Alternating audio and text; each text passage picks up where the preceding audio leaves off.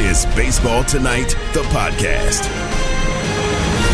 This is the Baseball Tonight podcast for Wednesday, May 31st, 2023, and today will be better than yesterday. I'm Buster Olney, working from my home in Montana. Sarah Abbott, Taylor Schwenker working from back in Connecticut, and today we're going to have on Brandon Hyde, the manager of the Baltimore Orioles. And because we love superlatives, guys, today I think we might have the two best storytellers in baseball. Tim Kurkjian, Bob Kendrick. What do you think? It's funny because they're both elite storytellers, but when you ask them, how good they are, try and give them some sort of compliment, they're immediately going to defer. They're very humble gentlemen.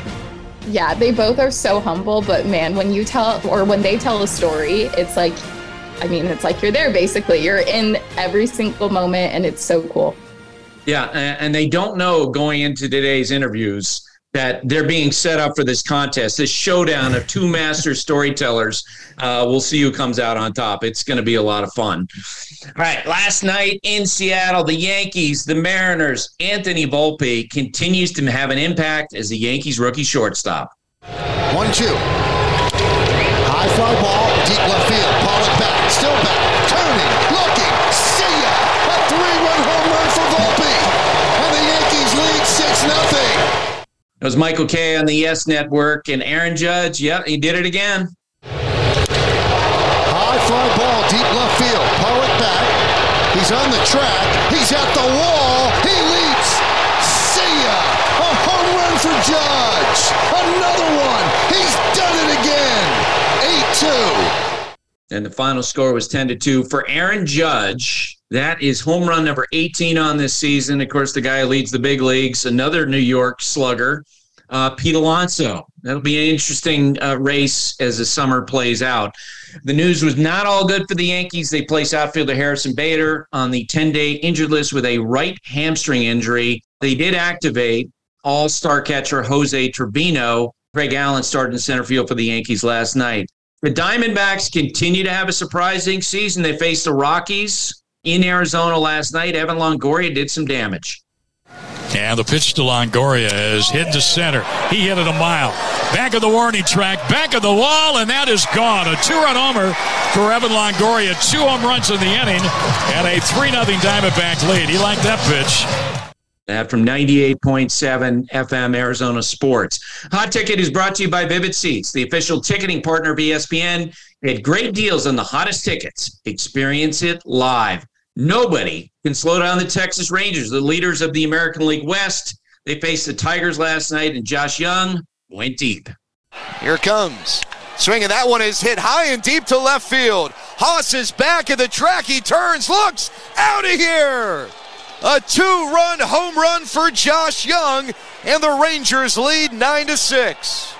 That from 105.3, The Fan. Final score there, 10-6. And adding injury to insult, the Detroit Tigers might have lost their best pitcher and their best hitter on Tuesday.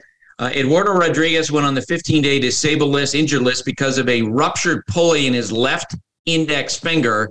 That's his pitching hand. I'll tell you that when I heard about pitchers having that injury in the past, boy, their absence is indefinite.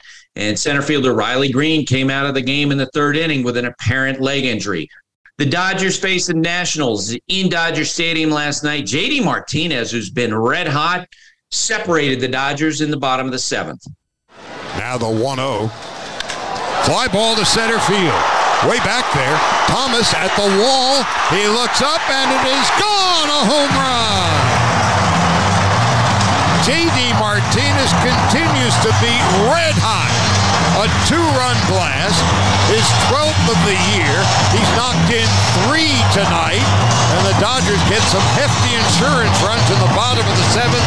They now lead 6-3. On their way to a 9-3 victory. That was Charlie Steiner, AM 570 LA Sports. The Baltimore Orioles signed outfielder Aaron Hicks on Tuesday, less than 24 hours after Cedric Mullins went down with a strained right groin.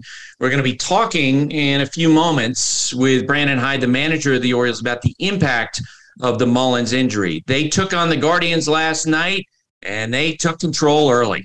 3-2 to Santander. hit hard into right field. That's a fair ball. Mateo scores. Here comes Frazier. He'll score. Around third, Rutschman, he gets the green light. He will score. Santander head first into third with a triple. 3-run triple for Anthony Santander. And now it's a 6-0 Oriole lead. That from WBAL. Final score was 8-5. The Ones Who Get It Done is brought to you by Grainger. With supplies and solutions for every industry, Grainger has the right product for you. Call, click Grainger.com, or just stop by. You know who got it done yesterday for the San Diego Padres? Free agent signing, Xander Bogaerts. You know, the Padres have been a disappointment this year. It was 4-all, top of the ninth inning. Bogaerts came to the plate with runners on base. Here's the 0-2. Soto runs. Bogaerts bounces one up the middle into center field and a base hit. Fernando will score. And the Padres, for the first time tonight, take the lead. It's 5-4. What do you know? Another knock with runners in score position. That from 97.3 The Fan. By the way, we got word on Tuesday that the Diamond Sports Group has decided not to pay the San Diego Padres their latest right fees, a monumental development that will revert the team's broadcasting rights to Major League Baseball and establish precedent for uncertain, rapidly evolving landscape. Yeah, we talked earlier this spring about how all of these potential bankruptcies for the RSNs in Major League Baseball will eventually lead to Major League Baseball having control of a core of the teams and their broadcast situations.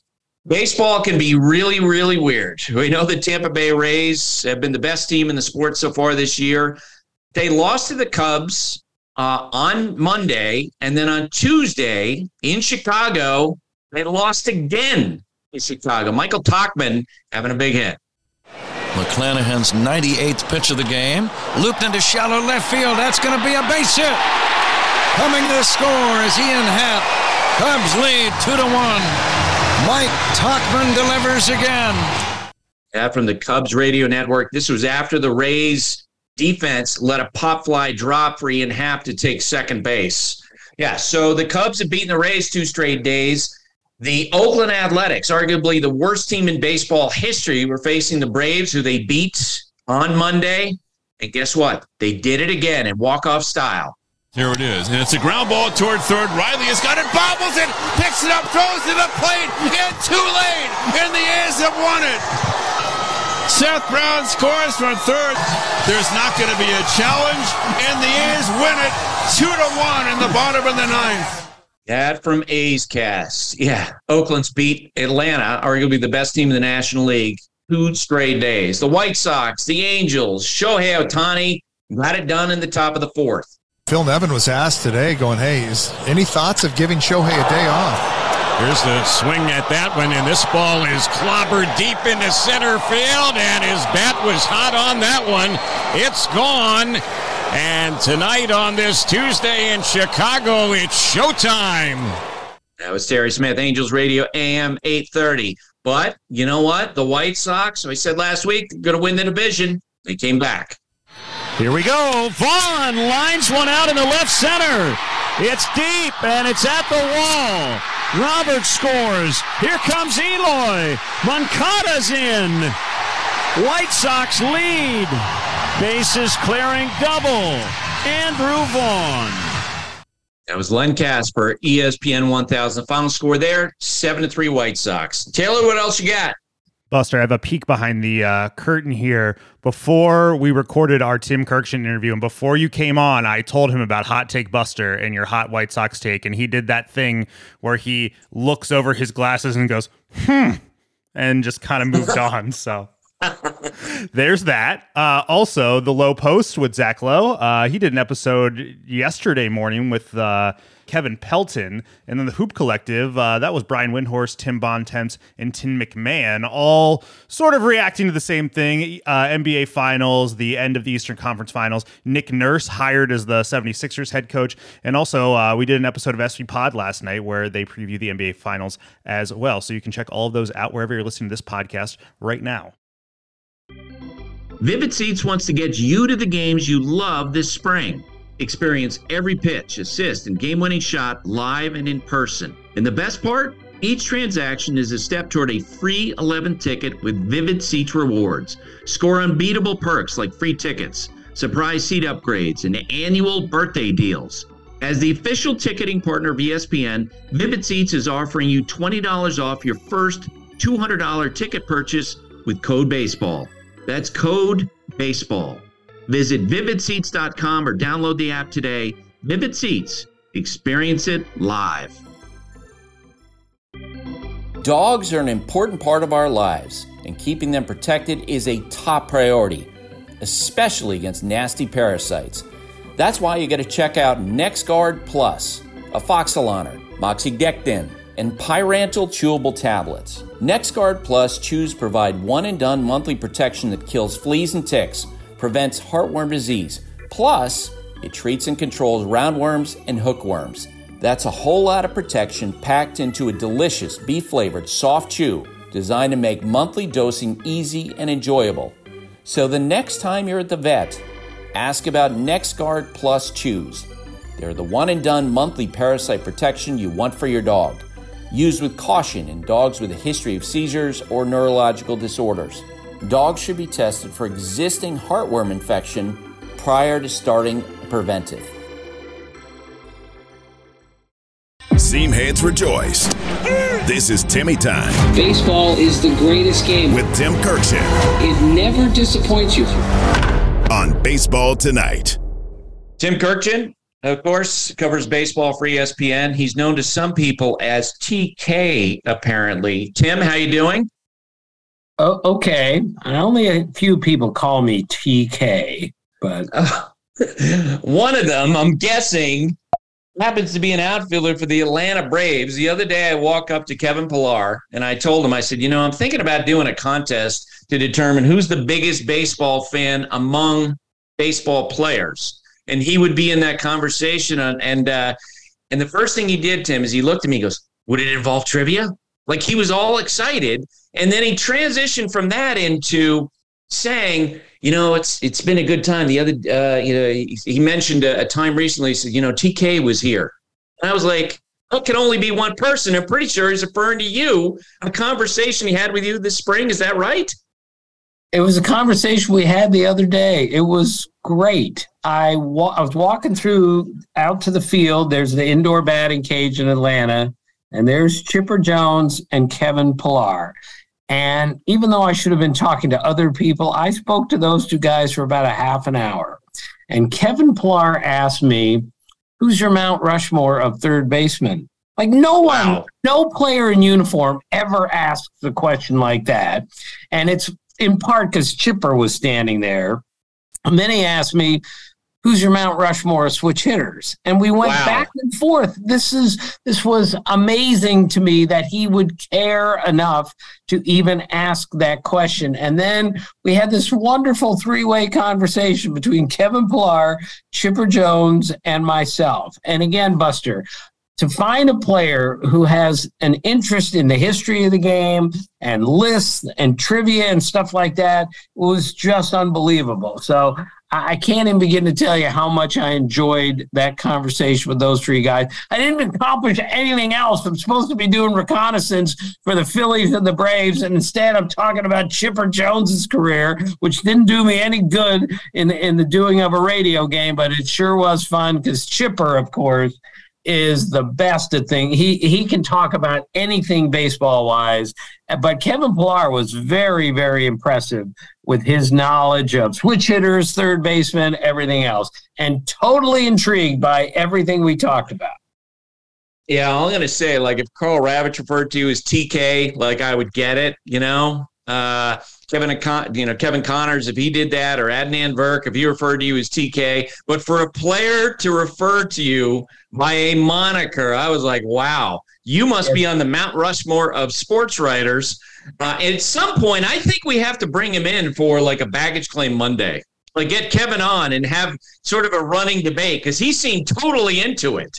Yeah, well, Walt Weiss of the Braves, a coach with the Braves, also calls me TK. He's the only person that has ever referred to me in uniform as TK. He's called me that for 20 years. So whatever it took, I don't know. I'll go by TK. I don't care. Just talk to me and make me, let me learn something. No, there are at least two people in uniform who refer to you as TK. One is Walt Weiss, and the other one was Kevin Pillar on Sunday. Right. It was like, wow, okay. Tim's in the club, that's for sure. That was really fun and funny. He never referred to your whole name, like TK, like I knew exactly who he was talking about. All right. Explain to me, you covered baseball for a long time. The last 2 days, the team with the best record in baseball, the Tampa Bay Rays, lost to the Chicago Cubs, scored one run in 2 days. And then on the other side of the country, you had the Atlanta Braves, maybe the best team in the National League. I think the best team in the National League, lost twice to maybe the worst team in the history of baseball. Please explain. Buster, it's the explanation. It's a cliche, but it's the beauty of baseball. It makes absolutely no sense, and it has made absolutely no sense this year, especially in the National League. When you look at the struggles of the Phillies and the Mets and the Cardinals and the Padres, and yet the Pirates were in first place. It's just why the game is so good. I've said it a million times. No bad team ever went into Chicago Stadium and beat Michael Jordan's Bulls, but bad teams beat good teams all the time in this sport. The good teams aren't good every single day. And in this case, the A's, I just said last night, I don't know if they're going to win 40 games this year. I finally came around to that, and then they won 2 in a row against the Braves. This is why baseball is the best game. And here, I've been bragging all year, saying all year that the Rays offense is demonstrably better than it was last year. Lead the league in runs scored, lead the league in home runs, lead the league in stolen bases. Then they go into Chicago and score 1 run in 2 games. This is why we cover the sport, Buster, because just when we think we understand how it operates, we're wrong again. And I don't mind being wrong. It just proves again how beautiful this sport is. And the Braves' only run accounted for by your man KP with a home run. Okay. All right. So they asked me to do SportsCenter today, and the question they talked about, what's the biggest storyline for the rest of the year? And I do think, I went back and forth. I think in the end, it's going to be Shohei Ohtani and where he lands with his next team. But I also see, like, off in the distance on the horizon, this monumental battle for American League MVP, Tim. Because Aaron Judge is as good or better than he was last year. He's putting together this amazing start, despite the fact that he was on the injured list for a period of time. And Shohei Ohtani is ridiculous. And so I've kind of in my mind settled on this. The most valuable player in baseball, without a doubt, is Ohtani because he's a two-way player. But the player most valuable to his team right now, I think, is Aaron Judge. Yeah, and again, that's why he won the MVP so easily last year, is because it was obvious what that team was like when he didn't play and how important he was. Buster, they wouldn't have made the playoffs last year without Aaron Judge. And then look at what had the greatest collapse in history. Right. And look at what happened to them when he went out of the lineup this year. Granted, Stanton was out, Donaldson was out, the whole team seemed to be out, but that was a terrible Yankees team for about 3 weeks or 2 weeks while Judge was out. And now he comes back and he's the best everyday player in the league right now, position player, not counting Ohtani, and he's carried them back into a contending status. That's how I look at the MVP. Take the guy out of the lineup and tell me what the team looks like. It's a completely different team when Judge doesn't play. And SVP asked me last night, am I surprised that Judge is having as good, if not a better year than last year? And Buster, I'm not surprised. He crossed a different threshold last year. He became a more complete player, put the ball in play, hit over 300, and played better defense than ever and ran the bases. He is a different hitter now than he was 5 years ago. And I'm not saying he's going to hit 62 homers again. I'm telling you, he looks like the same hitter from last year. And that was a historically good season that he had. Do you know what award you will be voting on this year for the baseball writers? No, I don't get that assignment normally until mid-season. And so I won't know, but I'm always keeping my eyes open for this. But you're right. It's going to be a great MVP race again. And again, Buster, this is why we can't make up our minds before the season starts who the MVP is. You can't say, well, if Ohtani does this again, he has to be the MVP. No, he doesn't have to be. We have to gauge other factors, like the factor last year of how much Judge meant to his team. So last year, the Yankees were winning at a record-setting pace for a lot of the season. And then in the last 2 months, they were destroyed by injuries. They wound up losing in the postseason. And the great hopes of early in the year disappear. This year, they get a ton of injuries early. And it's interesting because what I'm hearing from folks within the Yankees organization is, you know what? When we put this all together, now that we got Volpe installed at shortstop, now that we built this great bullpen, some of the guys in the rotation putting it together, Garrett Cole certainly now has reestablished himself as one of the top 5 pitchers in baseball. Their feeling is, hey, watch out for us as we go forward. What are you hearing? I agree. The lowest bullpen ERA in the American League is not that of the Twins or the Astros. It's the Yankees. That's how good their bullpen has been. Luis Severino came back the other day and threw 99 miles an hour in his first start of the season. They're starting to score runs, and Volpe gives them, as we've talked about all year, Buster, a different offensive dynamic. He can hit the ball out of the ballpark. He can run. He gets on base. He is a different looking shortstop, certainly, than what they had last year. Now, I'm still not sold that they're a great team, but they can be really dangerous if Carlos Rodon comes back and is a really useful pitcher when he does. So watch out for the Yankees, Judge, and they're going to get Stanton back shortly. They're a different looking team than they were last year. Based on what you've seen the first 2 months in the American League East, we know that at least one of the teams is not going to make the playoffs. Probably 2 will not make the playoffs. Right now, who would you say are the 2 teams who are not going to make the playoffs in that division? The Yankees and Rays are making the playoffs. Can't believe I'm going to say this. If you're asking me who is the third team, the Orioles are the third team in the division, Buster. I've seen them 3 times in the last 2 weeks. They are young, they are hungry, they are athletic. And Brandon Hyde, I talked to him like a week into the season, and I said, team's good. And he went, team is talented. He was trying to tell me there's a difference between talent and being really good. Well, I'm telling you that he has helped turn that talent into a real team. Guys who play together, it sounds corny, but my goodness, they can score runs. That bullpen is ridiculous, especially the last 2 guys. Their starting pitching is better than we thought. Kyle Gibson has been very good, and they got more people on the way. So I would say, if I had to bet at the moment, I would say the Rays, Yankees, and Orioles make the playoffs, and I can't believe I'm leaving the Blue Jays out because I still think there's a chance that 4 of those teams make the playoffs. Yeah, and this has been noted to me by other executives that for years we talked as Vladimir Guerrero Jr. was coming up, and we talked about his potential. We saw the year in which he vied with Ohtani for MVP, and he got Bo Bichette seemingly, as one manager told me. He stopped chasing pitches out of the zone. He's more comfortable. He's probably going to wind up like 220 hits this season. The pitching staff, they have a lot of elements of that staff that are pretty good. And yet other executives are saying, look, they're halfway through their window of winning, and they really haven't done that much winning yet.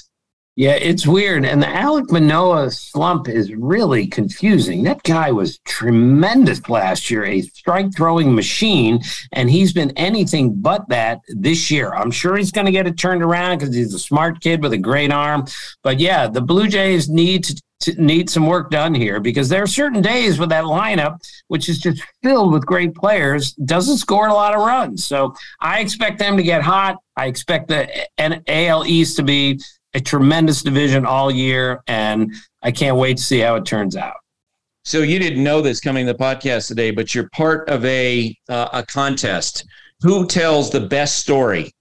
And it's between you and Bob Kendrick, who's going to follow you here in a little bit. And I say, you both hold the same skill. I can just throw out a name without giving you a heads up, and I haven't given you a heads up today. Throw out a name and say, tell me what you got on this person. So I'm going to throw you a softball and say, tell me what you got, a favorite story of Cal Ripken. Well, there's so many of them, but I'll quickly tell you the story that I led with in Sports Illustrated. Back at the Metrodome, the Metrodome used to have a stairway that went from the field up to the clubhouse level. And it was like 8 steps, big landing, 8 steps, big landing, 8 steps, okay? So Ripken, being the lunatic competitor that he was, invented this game to see how many strides it would take to get up the steps from the field after infield.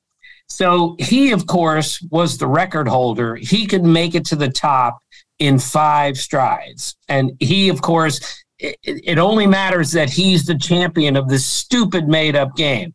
Well, Rene Gonzalez makes it in 5 strides once. And now Ripken is only the co-champion of this ridiculous game that he invented. So that wasn't good enough. So he went back down to the field after seeing that Gonzalez made it in 5 strides, and he went up and he made it in 4 strides. And the world was good again because he got to the top in 4 strides, not 5. That's who Cal Ripken is. I could tell you 100 similar stories about his competitive nature away from baseball, not to mention when he's actually playing baseball. All right. I'm going to let you be part of this contest in terms of handing off the baton.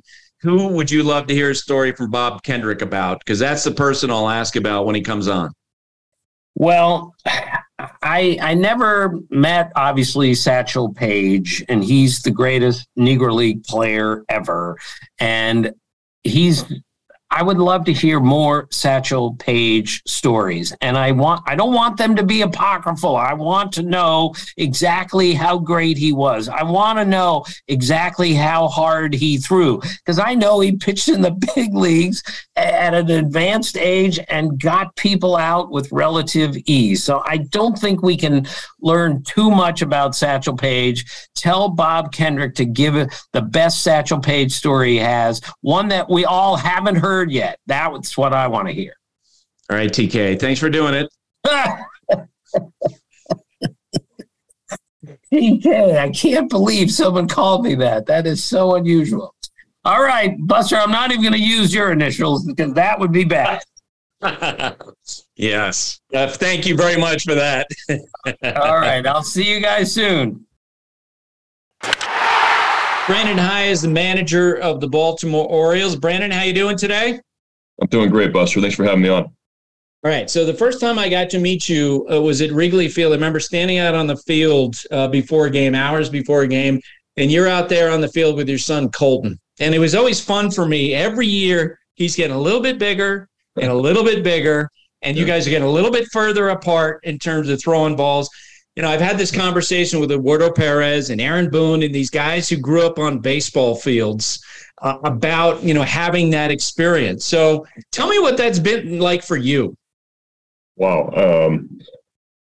It's meant the world to me and my family, honestly, and him. That was such a special time because those were Cubs years and a lot of fun years, winning teams. But we started doing, he started coming to the clubhouse and spring training with me in 2014. He would have been about 6-ish. And at that time, it was Ricky Renteria was the manager, and Ricky loved having him around. And then Joe came in 15, and Joe wanted him around.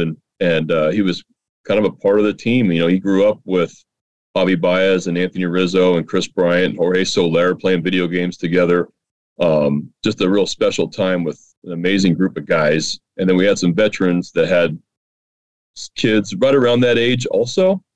Rossi's kids were right around Colton's age. Miguel Montero had kids. Ben Zobrist's son was the same age as Colton. There was a lot of kids around and really, really fun teams, a lot of winning teams, but a special time to spend it with your son, and what better place at Wrigley Field during those years.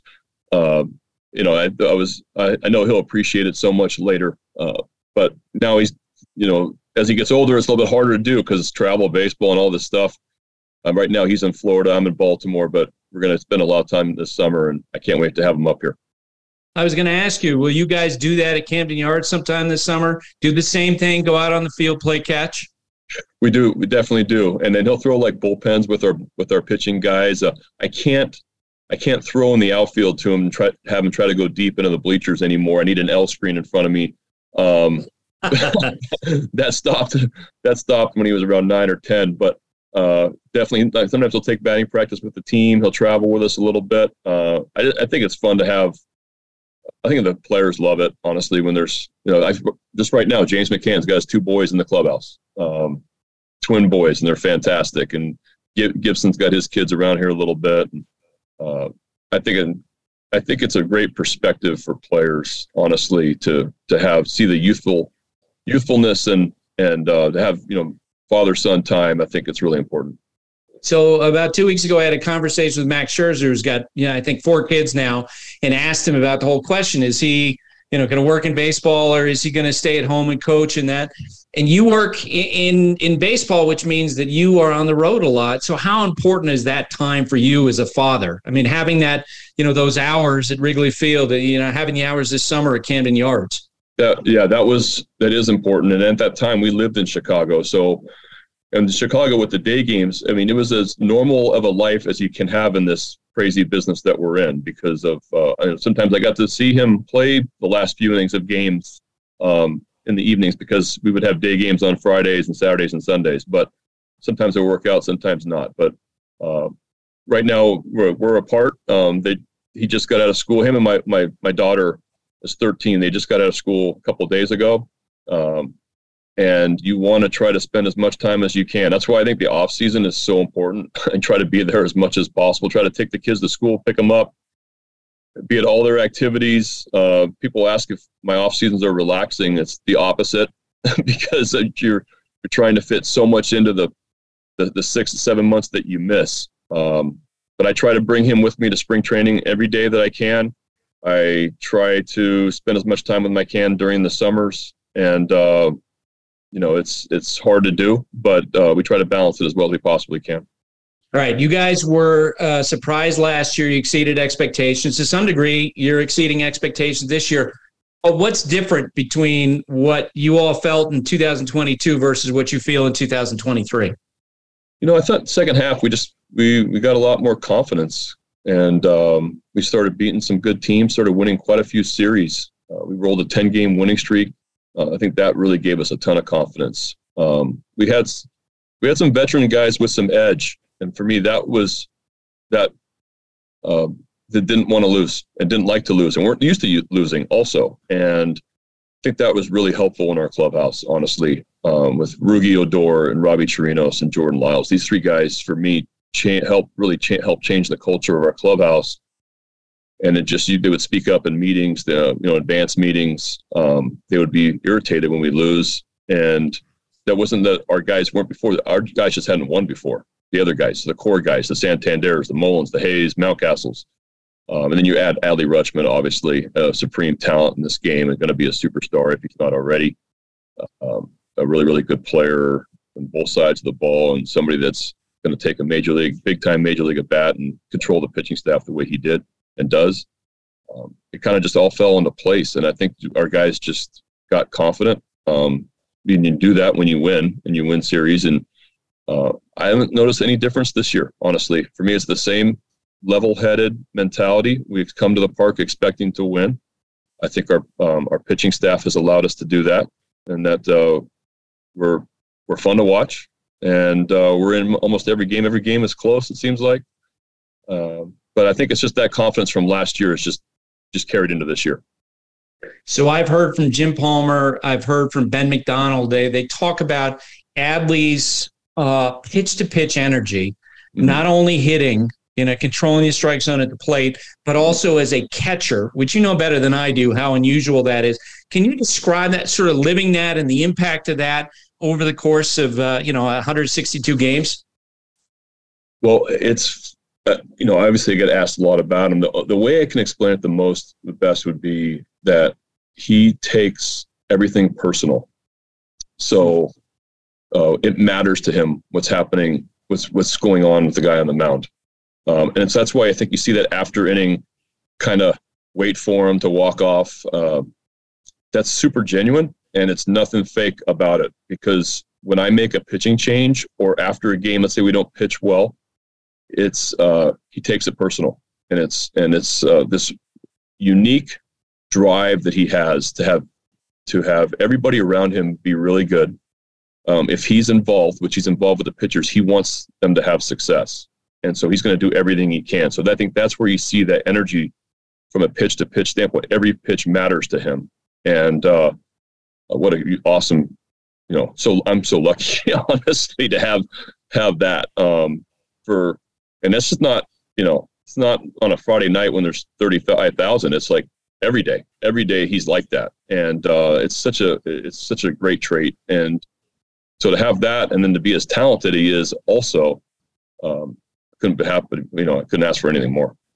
So along those lines, I had a great conversation with him in spring training. What jumped out at me is how, because a lot of players say, hey, I'd love to hear your thoughts, but they're not really open to feedback. He seems completely open to feedback, to the point where, after a pitcher comes in a half inning in the middle of a start, he essentially seems to be asking, what different do you need from me?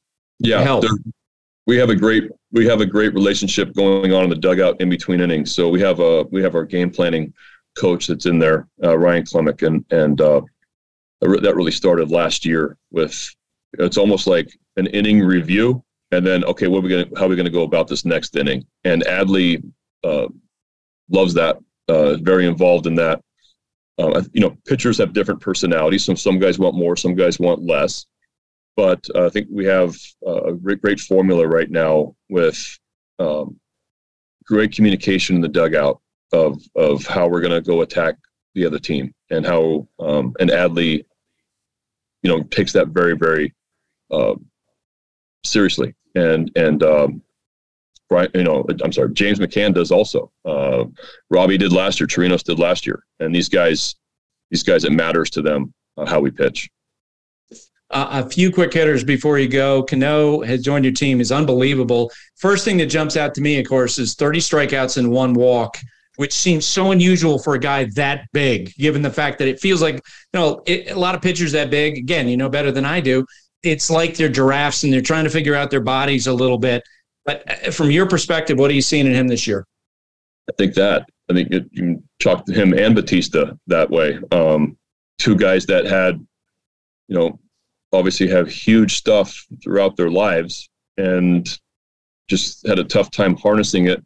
And then something clicks where they were able to repeat their delivery with confidence, understanding that their stuff really plays when they throw it over the plate, and just working hard to have the ability to do that consistently. And when we saw Cano last year at the end of the season, following the Lopez trade, obviously you see 97 with huge sink, but that's not that uncommon. We see that a lot. It's can you trust it on the plate? And then he also has a changeup too. That's like a split finger. That's 91. That's almost the exact same plane as this fastball. So it's like two different fastballs practically.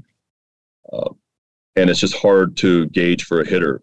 Somewhere along the line in spring training, he just got a ton of confidence at the end of spring, and it was noticeably different the last few appearances of spring training. Well, let's go see what it looks like in Norfolk for a few appearances. He's lights out there also.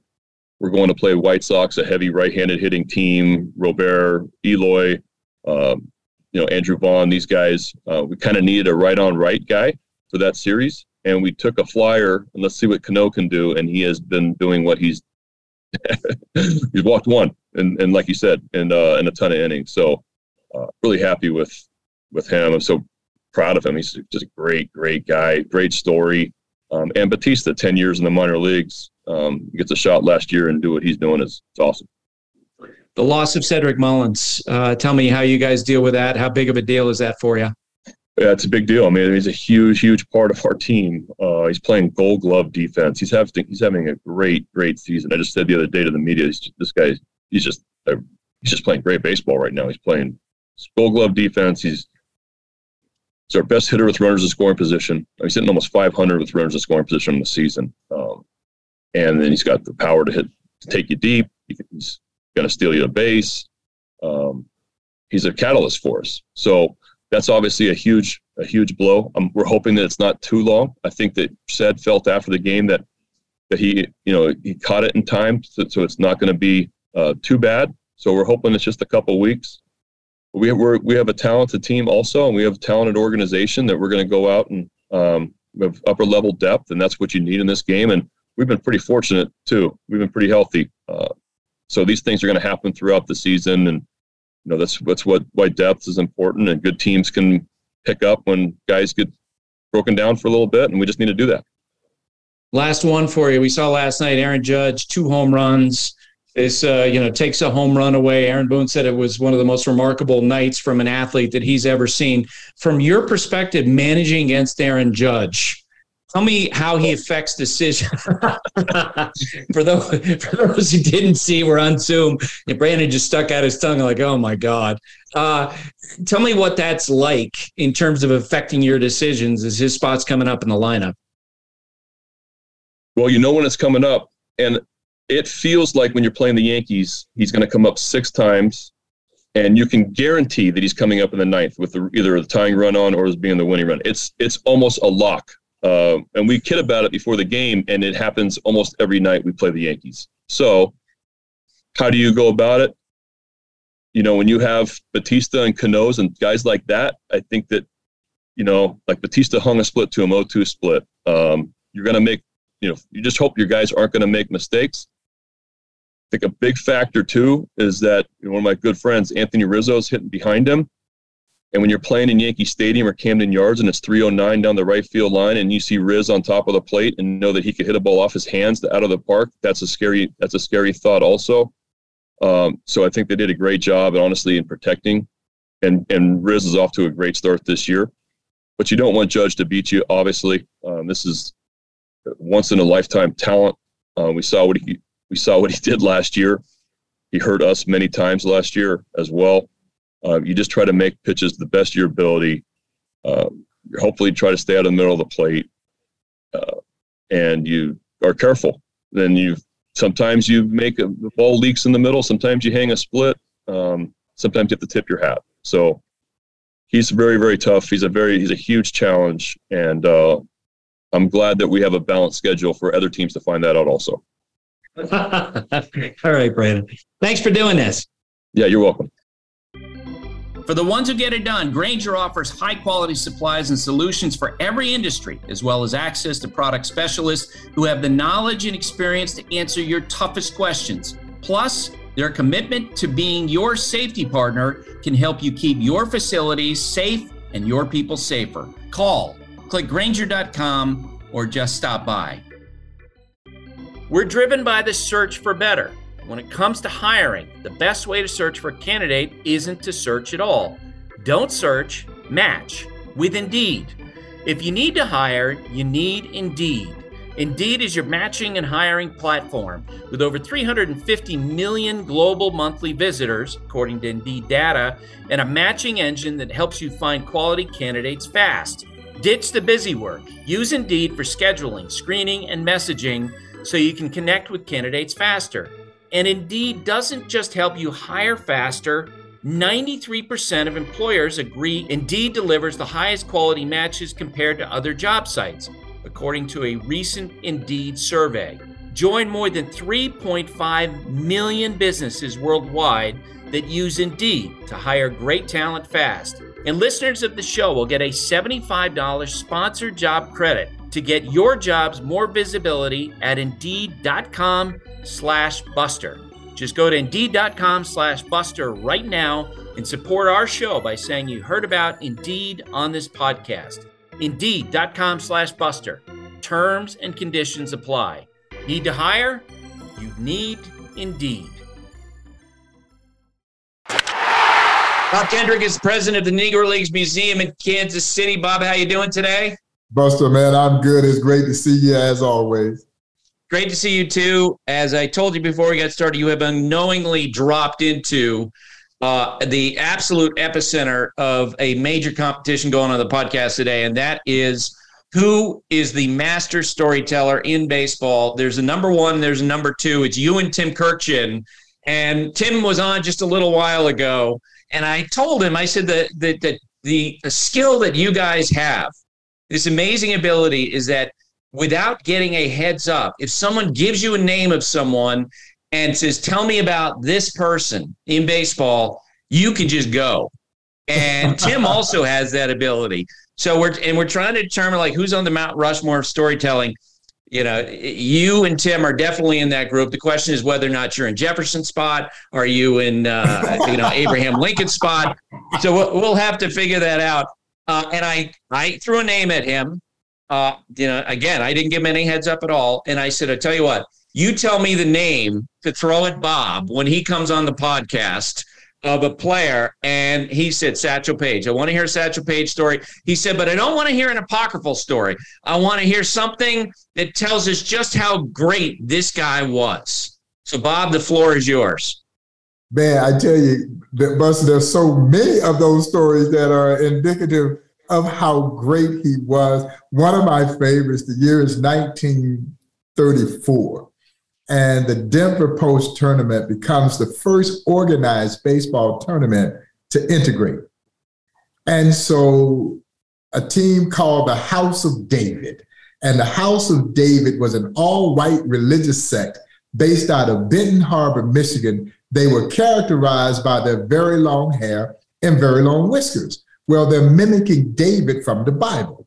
And so they would use baseball to spread their gospel. And they play a great role in black baseball because they would barnstorm with and against Negro League teams all the time, most notably the Kansas City Monarchs. So in 34, the Denver Post tournament integrates. And the House of David decided that they are going to recruit the legendary Leroy Satchel Paige to pitch for them. Now, legend has it that Satchel, wanting to look like his white teammates. And I tell people all the time, you can't make this stuff up. It's too good. Satchel wanting to look like his white teammates, put on a wig and a fake red beard, and would then proceed to strike out 51 hitters in 3 games. The House of David would win the $7,500 prize money. And Buster, you can rest assured that old Satchel got a large percentage of that $7,500 payday. It is so indicative of the showmanship of Satchel, but also the tremendous talent of who I believe is the greatest pitcher of all time, the legendary Leroy Satchel Paige. Boy, you delivered. You delivered. That is a great story. I love that. So I remember a few weeks ago, I reached out after seeing your tweet about this new 30,000 foot square or 30,000 square foot facility that you are building. Tell us about that. Man, it's such an exciting next step for the Negro Leagues Baseball Museum because, Buster, you have to remember, we started this museum in a little one-room office in 1990. I mean, maybe a fraction of the size of where we're both sitting. And it had some pictures on the wall, a few boxes with some artifacts, and guys like Buck O'Neill and other former Negro Leaguers who were still with us at that time, they literally took turns paying the monthly rent to keep that little office open. We built our current home in 1997. And now we are preparing to build what I call an international headquarters for Black baseball and social history with the announcement of our plans to build a new Negro Leagues Baseball Museum. As you mentioned, 30,000 square feet of space, so 3 times the space that we have in our current home. But what's so cool about this project, Buster, is that it is going to be anchored with the Paseo YMCA. And the Paseo YMCA is significant. I think it's the most significant Negro Leagues artifact in existence. That's the building that the Negro Leagues were established in on February 13, 1920. So we've been saving that old historic landmark that is going to house the Buck O'Neill Education and Research Center. We're building a new museum adjacent to it. So we're talking about 70,000 plus square feet of space dedicated to Black baseball history. And we believe that it is going to change the landscape of historic 18th and Vine, where we've been anchored for the last 33 plus years. And again, as I mentioned, create this international headquarters for both Black baseball and social history. So we're really excited about this next big step. And again, when you go from a one-room office to now dreaming out loud about this magnificent facility that will just allow us to continue to grow the interest and obviously preserve this precious piece of baseball and Americana. Can you detail some of the support you've already gotten and tell us how people can help out? Absolutely. And let me preface that by saying I have never been congratulated so much for having to go out and raise $25, $30 million. People have been calling me, oh man, congratulations. I'm like, congratulations, this might be condolences. We got some work to do. But no, when we made the announcement a few weeks ago, our partner, Bank of America, stepped to the plate, literally, with the first $1 million contribution to this planned expansion for the Negro Leagues Baseball Museum. And so, Buster, I'm 1/25th of the way home. But if those who are interested in supporting the growth of this museum and to ensure that the legacy of the Negro Leagues plays on long after there are no more Negro League players still with us to attest how special this league was, you can make a contribution at www.nlbm.com. When you go to the donation tab, you'll see a drop-down menu, and the campaign is called Pitch for the Future. And I think it's very apt in terms of what we're trying to do and how we're trying to position this museum for long-term sustainable growth, but again, to build a new home. And I call the Negro Leagues Baseball Museum Buck O'Neill's house, the house that Buck O'Neill built. Well, we're looking at building Buck a new house. And I know his spirit is going to drive this effort that we're about to embark on. And I have the utmost confidence that we will get this done and hopefully get it done in a timely fashion so that the world can descend on Kansas City and learn more about this incredible piece of history. Well, and knowing your work ethic, I have no doubt you're going to get there, and your passion. So, good luck with this as you go forward. It's going to be terrific, and I can't wait.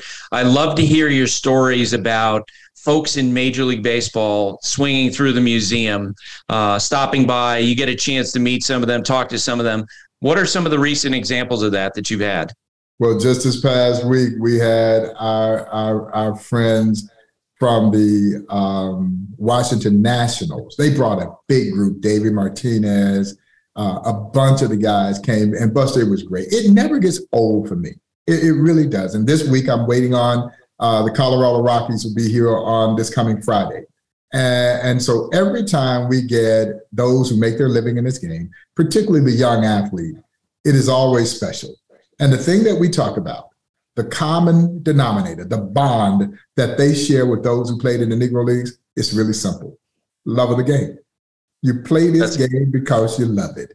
And I know sometimes, Buster, we as fans can get a little fickle because we have a tendency to equate everything to money. These young athletes make a wonderful living playing the game that they love. And so some of us will just discern that they don't love it as much as the guys of yesteryear. Yeah, they do. Because you're still playing a game that you played when you were a kid and you played it for free. And if you had to play it for free again, you would still do it. But as I also share with them, you will never see a greater example of love of the game than you do when you walk through the Negro Leagues Baseball Museum. They had to love it, man, to endure the things that they had to endure just to play baseball in this country. And I think all of my athletes relate to that. And, I think it actually gives them a much better perspective and appreciation for what they have. Because we have a tendency to kind of forget. I think as human beings, we're wired to complain. And so when guys talk about a late night charter flight, somebody started complaining about, I had a late night charter flight. A late night charter flight, man, when you walk through there, you like, oh, okay, that charter flight ain't so bad after all. So it does give you a perspective. So a few weeks ago, we had Lindsay Bear on, the granddaughter of Yogi Berra, this new documentary.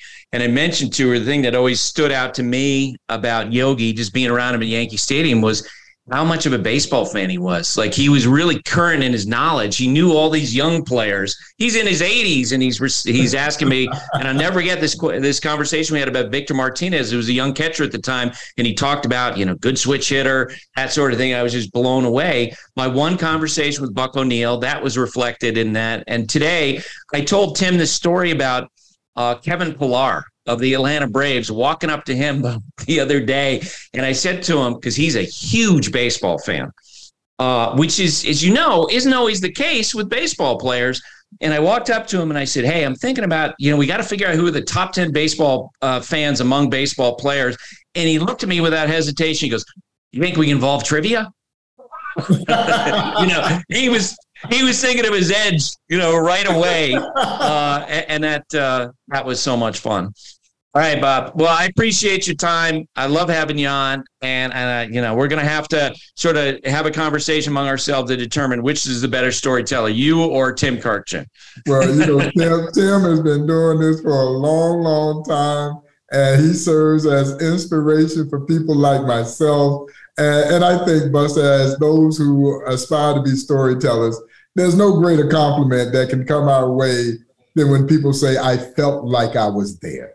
When you can paint a picture and people feel like they were there to watch Josh Gibson and Satchel Paige go head to head. That is as special as it gets. And I'm thrilled that we're creating platforms and that there are platforms being created that allows us to tell these stories, and the fact that people are falling in love with these stories. Absolutely. All right, sir. I look forward to talking with you again, Bob. Hey, man, as always, thank you so much for having me. All clear. Thank you, Thanks, Bob. Bob. That was great. You're welcome. Anytime. Really appreciate it. Yeah, appreciate you guys, man. We appreciate it. We're excited about this project. And so people are certainly starting to donate to it. So we'll see if we can get another boost. We appreciate it. Yep. Well, and we'll keep trying to goose. Keep trying to goose it with you. All right, guys. I look forward to seeing y'all soon. Bleacher Tweets. Alrighty, Buster. Bleacher Tweets for a Wednesday. Corbin Lunt at Corbonzo Beans writes in, is it just me, or do the Cubs play much better against good teams versus bad teams? They've taken the first two against the Rays after getting swept by the Reds. I think that's just the nature of how they play. We talked in spring training, with a better defensive team, with a better pitching staff, they were going to be more competitive, and then they would have a lot of, 2-1, 1-0, 3-2 type games. And that's kind of what we're seeing. So on a given day, with a good pitching staff, they can beat the Tampa Bay Rays. And on the other hand, it feels like they also are very capable of going on an extended losing streak because they don't have a dynamic offense. Does that make sense? Yeah, you nailed it. And then just like more of like the way they play, there's nothing more maddening than a team that gets up for the good teams and then just, no shows against the bad teams. I will say, and I don't mean to compare the 2023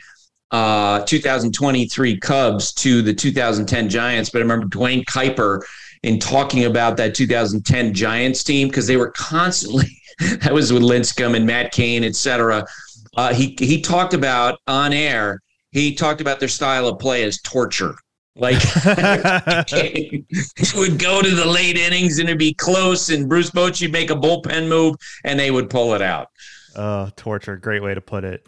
Anson at Mr. Anson writes in, here's a question. When does Shohei win a home run or batting title in his career, or do you think he does it at all? No, I don't. I think he's going to miss enough games where he's not going to win a home run title, and he's just not the type of hitter, to me, who's going to win a batting title. He's a really good hitter. Obviously, he's a terrific slugger, but now his batting average is what, in the 260s? He's just not that type. Luis Arraez is a guy who wins a batting title. That style. Freddie Freeman is a guy who wins a batting title, but not Shohei Ohtani. Last one for today, Mike Shaw at Mike Shaw 56 writes in, Ryan McMahon homered in 4 straight games, hopefully 5 after tonight. What is your guys' outlook on Colorado going forward? Sutter and Lawrence have been solid in the pen. it's really hard for the Rockies to maintain consistent pitching staff year after year after year, partly because of the elevation, the size of the ballpark. It is the constant challenge, which is why I've always believed that the Rockies should play to what their ballpark is. You know, they just put up a bunch of hairy-chested guys who hit a bunch of home runs and just play arena ball in a way. And I steal that phrase from Davey Johnson. I ever get, the former longtime manager. He'd always talk about getting a bunch of hairy-chested guys who wanted to hit the ball a long way. There you have it. GM Buster at your service. Thanks for writing in, everyone. # Bleacher Tweets on Twitter. We will be back on Friday. Before you guys go, I need to get your verdict. Who's a better storyteller, Bob Kendrick, Tim, or TK? Whew, you're really putting us in a tough spot here. TK, close personal friend. Bob Kendrick, just a luminary, master storyteller. I know, legend. I think I got to go Bob, but it's very hard. They're both on, they're both elite storytellers. So, Sarah, you're wearing a Phillies cap today. Who's the best storyteller? I think, you know what, since Taylor said BK, I'm going to go TK. Very nice. Nicely done. All right, that's it for today. My thanks to Brandon Hyde, to Bob Kendrick, to TK, Sarah, and Taylor. Have a great day, everybody. Thanks for listening. Stay safe. And remember, hate and inequality based on skin color is something we need to fight against every single day.